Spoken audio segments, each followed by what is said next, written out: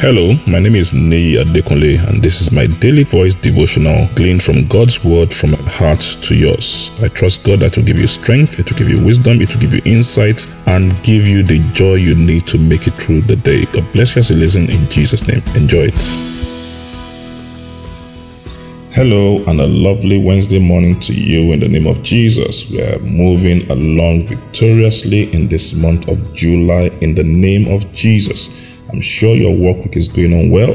We are still talking about how we share in His divine nature, how we share in divinity, and we are focusing this week on how we escape the corrupting, the degrading, the shameful effects of this world caused by human lust. The Apostle Peter said in his letter to the church in 2 Peter chapter 1 and verse 4, the B part, he says, and we escape the world's corruption caused by human desires by the promises of God.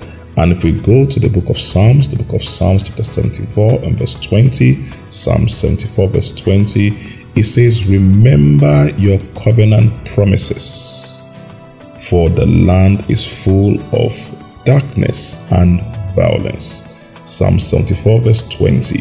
Remember your covenant promises, for the land is full of darkness and violence. The land is full of darkness and violence. So, Lord, remember your covenant promises to us. Peter says it's through these promises that we escape the corrupting effect of this world, the degrading, the shameful, the painful influence of this world.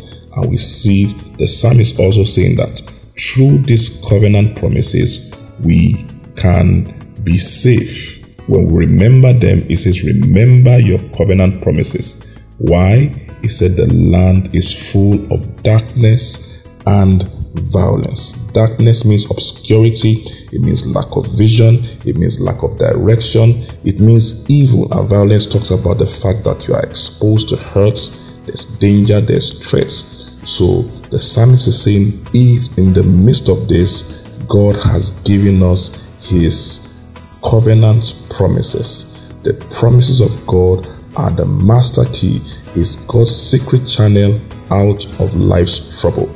Life is full of challenges, full of problems. It comes to every single one of us. But the Bible says in 1 Corinthians chapter 10 and verse 13, it said there's no problem, there's no challenge that comes to man, that comes to mankind, that is not common to everyone. He said, but God is faithful.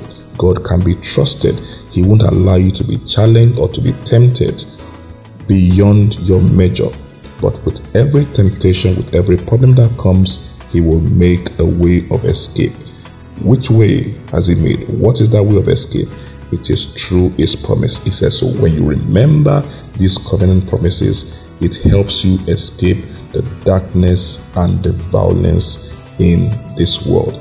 I pray the Lord will open your eyes and give you a fresh commitment to seeking out and living out His promises, so we can be safe, so we can be preserved, so we can overcome the darkness and the violence of this world in the name of Jesus. God bless you. God keep you. Have a lovely day. I'm sure the word you heard today has been a blessing to you.